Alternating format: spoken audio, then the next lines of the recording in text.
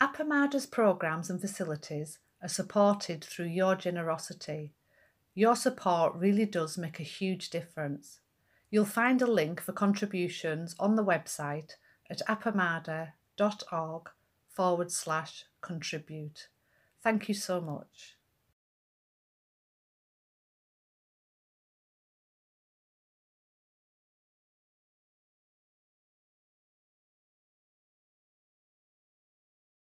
Wow, I can't tell you how wonderful this is.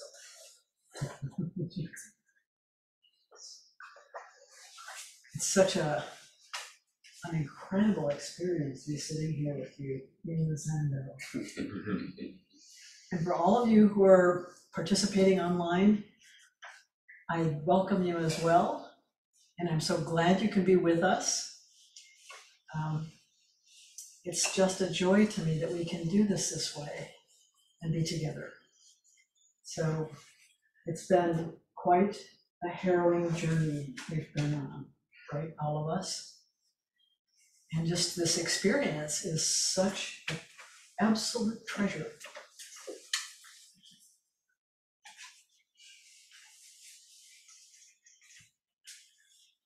So I just got off the plane a couple of hours ago, and it's like another world, it's like being on another plane. It's so astonishing. So familiar and so strange at the same time. Right? So thank you for coming. Thank you for being willing to do this together. It means a lot to me. I hope you have a really wonderful experience, this very short 2-day intensive, but we'll all work together and try to make that happen. First of all, the first thing I want to say is we are dedicating this intensive to the memory of Martha Ward. He was a very dear friend of the Sangha and me personally, since we walked in the mornings every morning with Dennis and Stephanie. And so I have such a vivid memory of her strong personality and her sense of humor. And I think of her in some ways as like the quintessential Texas woman, you know, gracious and refined and salty and hilarious and poetic and creative and a kind of a take no prisoners person. You know? So I thought she was absolutely marvelous, and I'm so glad that we have an opportunity to honor her with our sitting together in her memory. So that's sort of how I'm thinking of it anyway, as a kind of dedication. We can't, I can't anyway, go to the service tomorrow because I'll be leading this, and so I hope that this will be a little, maybe a kind of auxiliary memorial. So we'll honor her even though we can't be over there. Also, for anyone who doesn't recall, we have parking available down at the Juanitos Cafe parking lot. So if you have trouble finding parking on the street, that's the place to go.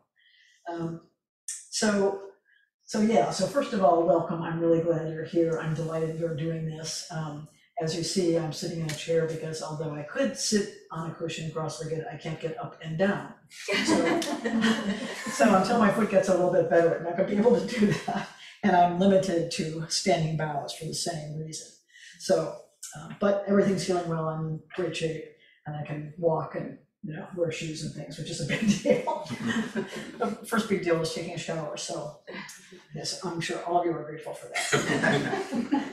Anyway. I want to talk a little bit about why I thought this particular topic of creativity in practice would be a good one for us to explore a little bit. Maybe it's just that it has great personal interest for me, but maybe it'll have some interest for you too. Like if you're in this path over time, you will find it difficult. And part of what it becomes difficult is the tedium of your own mind, for one thing, and the feeling sometimes like you're slogging through a desert, am I really even getting anywhere? Is this doing anything? So this idea that it's a joyful release of waking up and growing up is sometimes a little hard for us to really comprehend. So And sometimes it can seem boring, sometimes it can seem burdensome, sometimes you can feel stuck, right? This is where teachers can be very helpful. It's not something to be ashamed of. And so this is always the problem is when students are struggling in that way, then they don't want to talk to the teacher. That's the one thing they don't want to do is talk to the teacher. They have no good news. I'm thinking about becoming Episcopal, it's like, but that's the very best time because certainly teachers know these places very, very well. So we're going to understand our own sort of stuckness or our own tough places a little bit better, observe a little bit more what's going on, but also we're going to practice and explore some creative approaches to our own practice. So this isn't something we talk about a lot. In Zen, you're just supposed to like sit, and if you're having difficulty, sit more. And so sometimes it can be a challenge. And Sandra, and sometimes it can just be a challenge, just keeping going, right? There's many competing demands and plenty to do, dusting and vacuuming and so forth, that are vastly more interesting sometimes. So, I'd like to offer, some possibilities for us to have this sort of open-hearted, creative approach to our own Zazen practice. So partly to support that, we have a different format in terms of our Zazen periods this time, which will be 20 minutes of sitting followed by 10 minutes of journaling, writing. You can draw, and I will give you a little bit of a prompt about what to be thinking about in that reflection. Not just aimless, but really trying to capture some of what you experienced in the Zazen period, some of what floated up, some of what you noticed, whether it's physical sensations or emotions or conversations with other people or thoughts, ideas, projects, plans. And this is partly to make those little fragments we can capture of this total chaotic universe of thinking.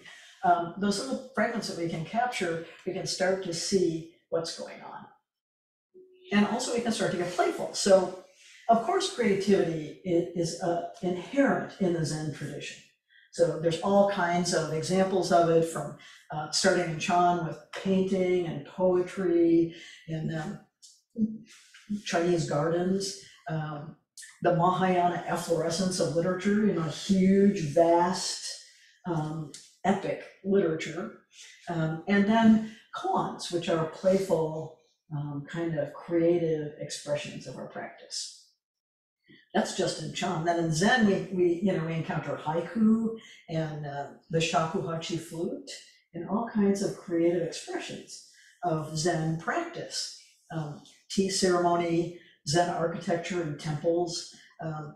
And then in contemporary terms, we have great examples of the practice in music with people like John Cage and Coltrane. Poetry and lit, huge. We've got Jane Hirschfield, Mary Oliver as poets, Ruth Ozeki, who's a Zen priest, fantastic novelist. And dance, Deborah Hay, my body, the Buddha, and photography. We have John Daidu-Lori and Flint are exponents of this mindfulness in photography. So these are expressions of our Zen practice from a still center. These are I'd say, the outflows of our Zen practice in these creative expressions. But we're not talking about that today. So the other kind of exemplar I can think of is children playing.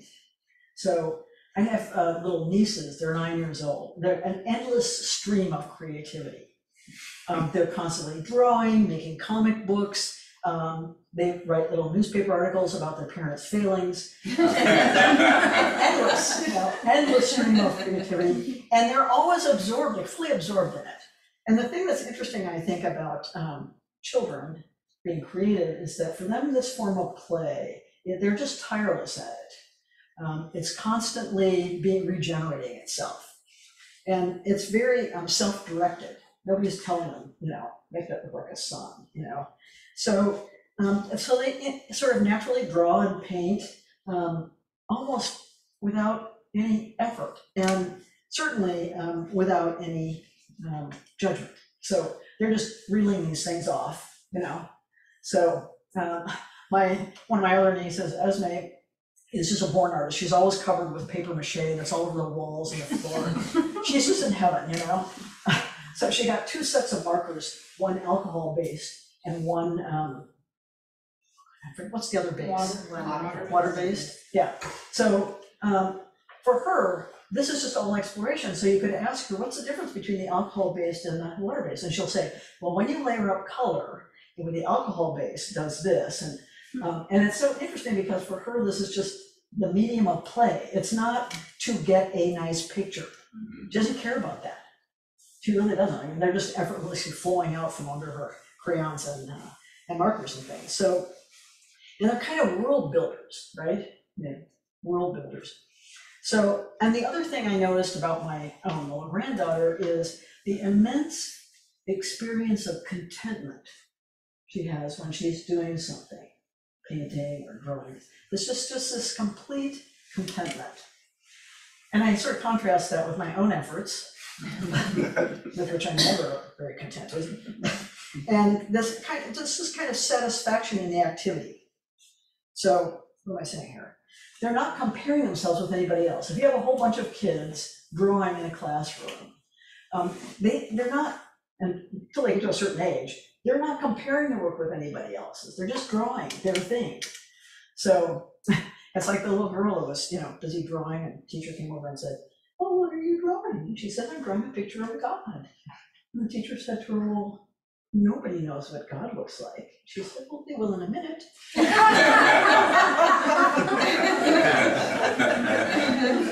kind of confidence, right? So, but adults, adults have been kind of scrubbed of that playful, inventive, kind of effortless creativity.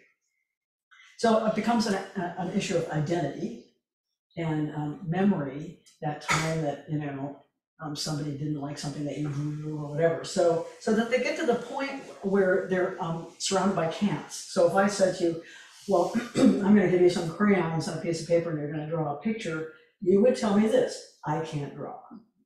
That's what grown-ups tell you. "I can't draw. I can't dance. I can't play a musical instrument. I can't do this. I can't do that." Because that's what they've come to believe about themselves. But no, there's a kid will never say to you, "I can't color." Unless they've really been hammered somehow, they're not going to say that. So because it's the activity for them, it's not the product, right? So we're surrounded by this, and people, and we'll say, "Okay, yeah, we'd like you to write a poem." What are you going to say? "I can't write poetry. I tried in high school, but it was stupid." Everybody says so. So there's this kind of, when asked to do something that might be creative, many adults have a feeling of dread.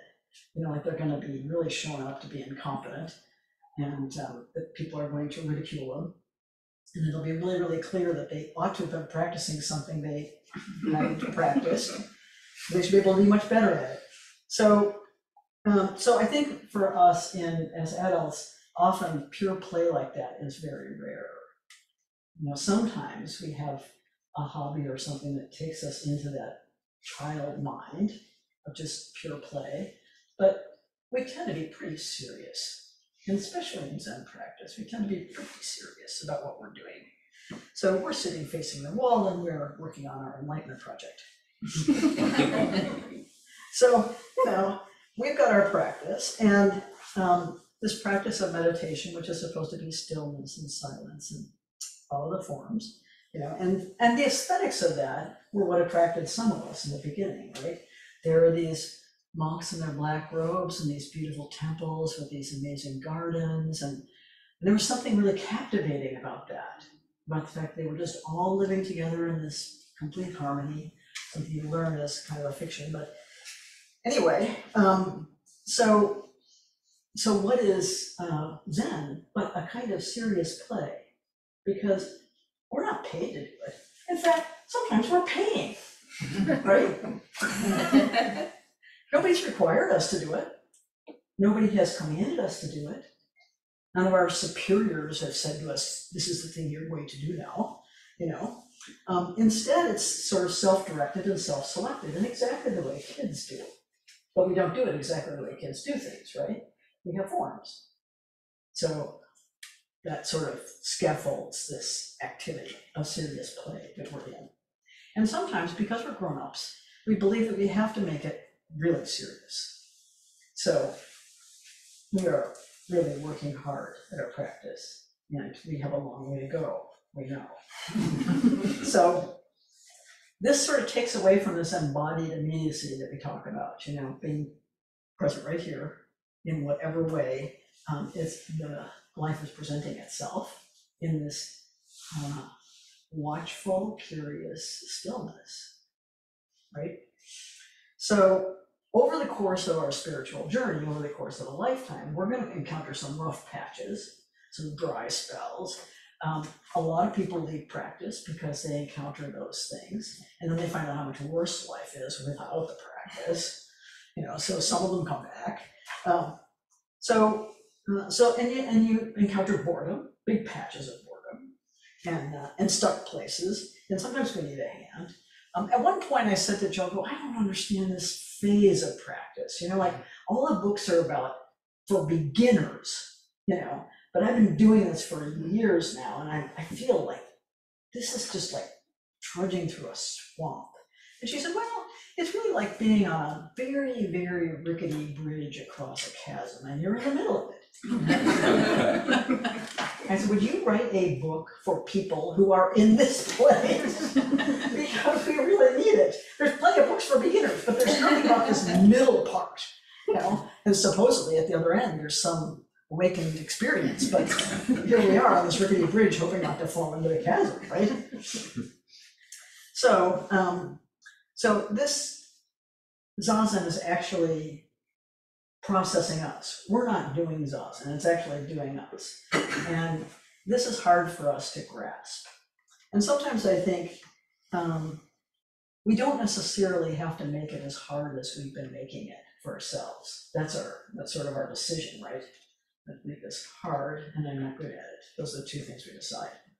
So my sense of how we can be creative in practice is not so much the expression of creativity in a poem or a song or something like that, but how we turn that creative mind toward our practice. So what is a creative mind? What are the things that sort of characterize a creative mind, do you think? Open. It's open. Flexible. Flexible. Curious. Willing to take risks. Willing to take risks. Inventive. Sees possibilities. Sees possibilities. And more than that, appreciates possibilities. Appreciates possibilities. I thought about from the very beginning that there's a quality of restlessness and an impulse, an impulse that takes you away from the status quo, whatever the status quo is, right? Into investigating or inquiry or something about what's another possibility, right? So I thought about when we're in Zazen and we have, and we notice that we're having thoughts or emotions or physical sensations, often we, over time, and this is why we get bored, discover that there are patterns that repeat, right? And so part of what we do is we keep reinscribing those patterns. Oh, this again, right? And we're making them actually stronger by revisiting them again and again. So what does a creative person do when they notice patterns? All kinds of things, right? They might exaggerate the pattern. They might turn the pattern 90 degrees. They might blow it up. They might break it down. They might give it a different color. They might, they begin to play with that pattern. And I think in our Zazen practice, we can play with those things that show up from taking a different perspective, for example. inhabiting a different persona is another way.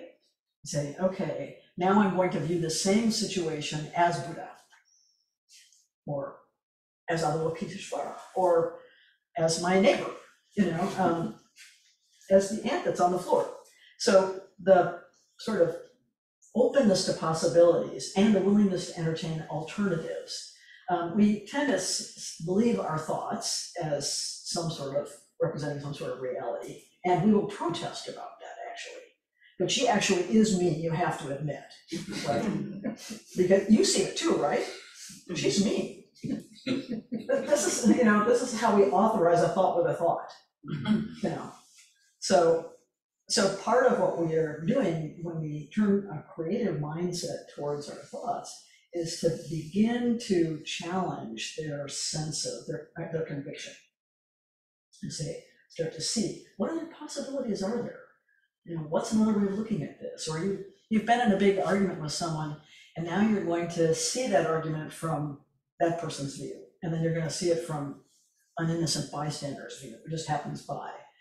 And in that way, you're entertaining new possibilities for the view, so you don't get quite so stuck. So this is the challenge we have for this intensive, is the ways that we can play with the things that are arising in our meditation. Now, the Buddha was actually a great teacher of this. And I was thinking about that when I was thinking about the Satipatthana Sutta and the Anapanasati Sutta, where he literally taught steps of meditation. And I thought, so he's giving instructions, experiencing the body, I breathe in, experiencing the body, I breathe out. He's giving these step-by-step instructions, starting with the breath. And yet, what he's also doing is asking you to take different perspectives, a sort of creative view of, now I'm experiencing joy. What's that, What does it mean to experience joy? So in a way, he's inviting us into this imaginative capacity. The same with the meditation instructions that he gives for the Brahma Viharas, or for meditating on the paramitas, on generosity or on vigor. So these open out the meditation process so that we can imagine our way into new perspectives on our practice. So when I was thinking about it that way, I was saying, oh, that's really the way that he shakes things up so you don't just fall into a stupor, but that now you're moving through, experiencing long breath, experiencing a short breath, experiencing the body, quieting the body. All these steps are not just instructions, but also new ways of seeing, and a way of sort of breaking out of just the trance of our meditation. So that was my my thought about how we might use this time and the little journaling activity. If we repeat that, keep repeating that, we're going to discover something, over the course of the intensive. The one period that we don't do journaling is the last period of the day, so the 4 o'clock period. But until then, and it means a little bit shorter sitting period, but that should enable you to capture some of what's going on in meditation. It was very difficult because, as you know, it's shards of thinking that follow each other, sort of not necessarily in a linear way, right? Not necessarily logical way, rational way. So yeah. So anyway, so these approaches are characterized by all of the things that you mentioned, by this kind of quality of openness, this quality of, and a kind of delight. This is like, it's delightful to be experimenting with different perspectives. Joel? When you were talking about the Satipatthana Sutra and so on, it just occurred to me also that the Buddha was expressing confidence. You can be confident, even though you may not be feeling this, go ahead and turn toward it. Yeah. And you will discover it. Yeah. So there's something about delight and confidence too. Yeah, absolutely. Yeah. And also contentment. Because even though a lot of great art is produced out of agitation or discontent, it's really kind of on that edge. It's got to come out of a certain contentment with yourself, with your own capacity, right? Maybe you're agitated about something in the world, but there's this sense of this is what I'm going to do in response.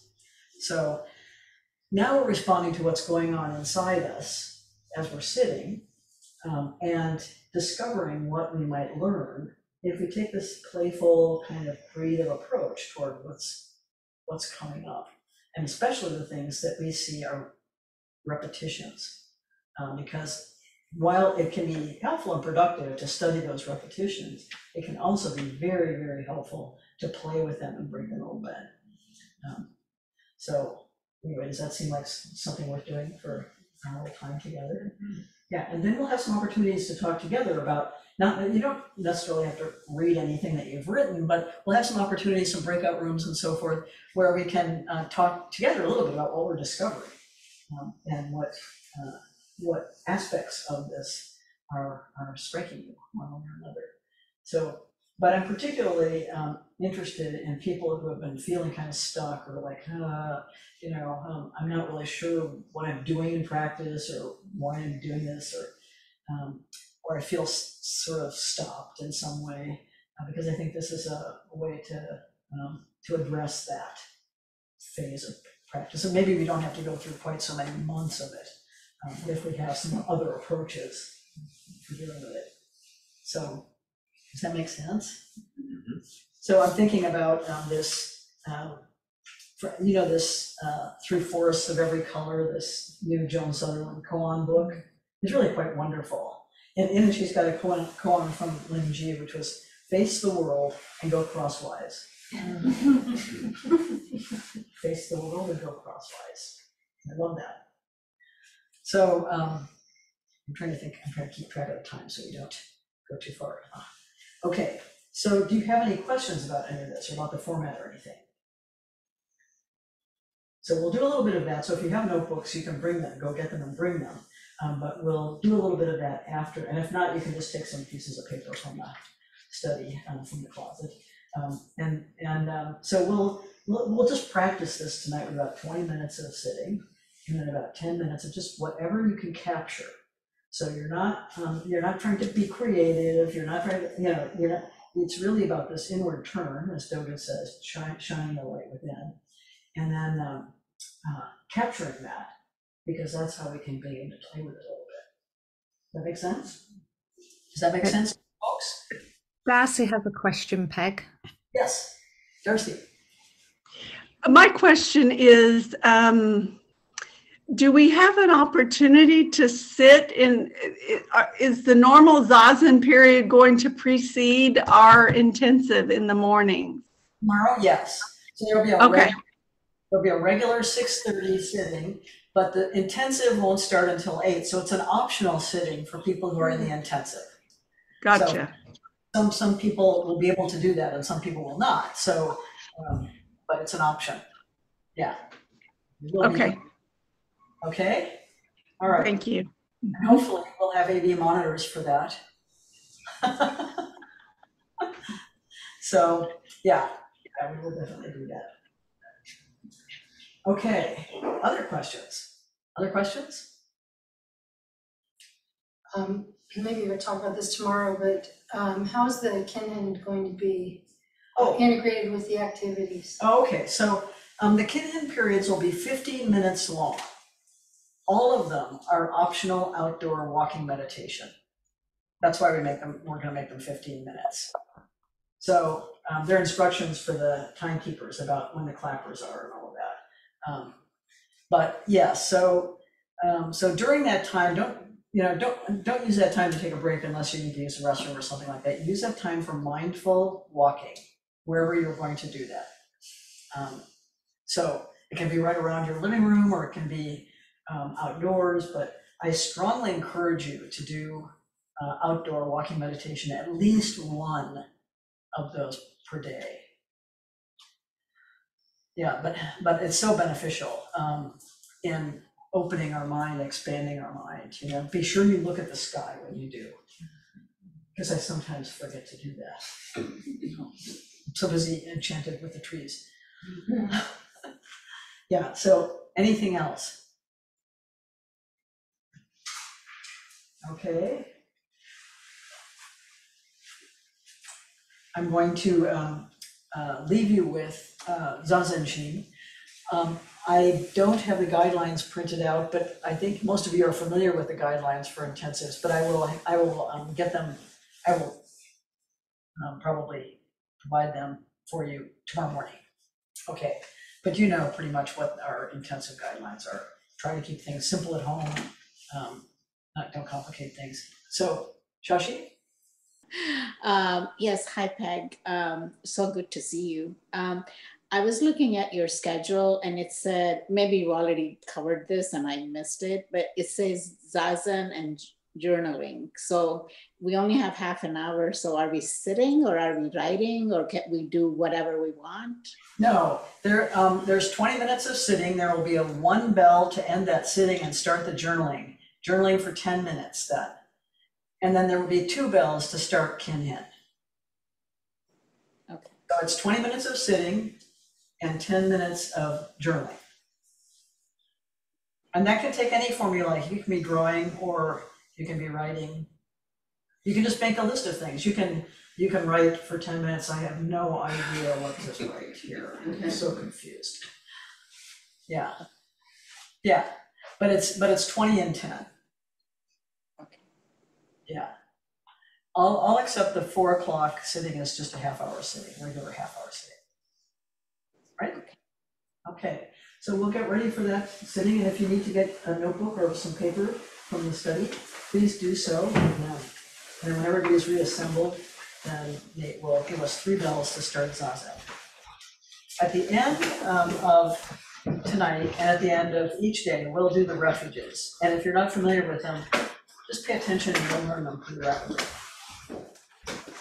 See you all in the morning.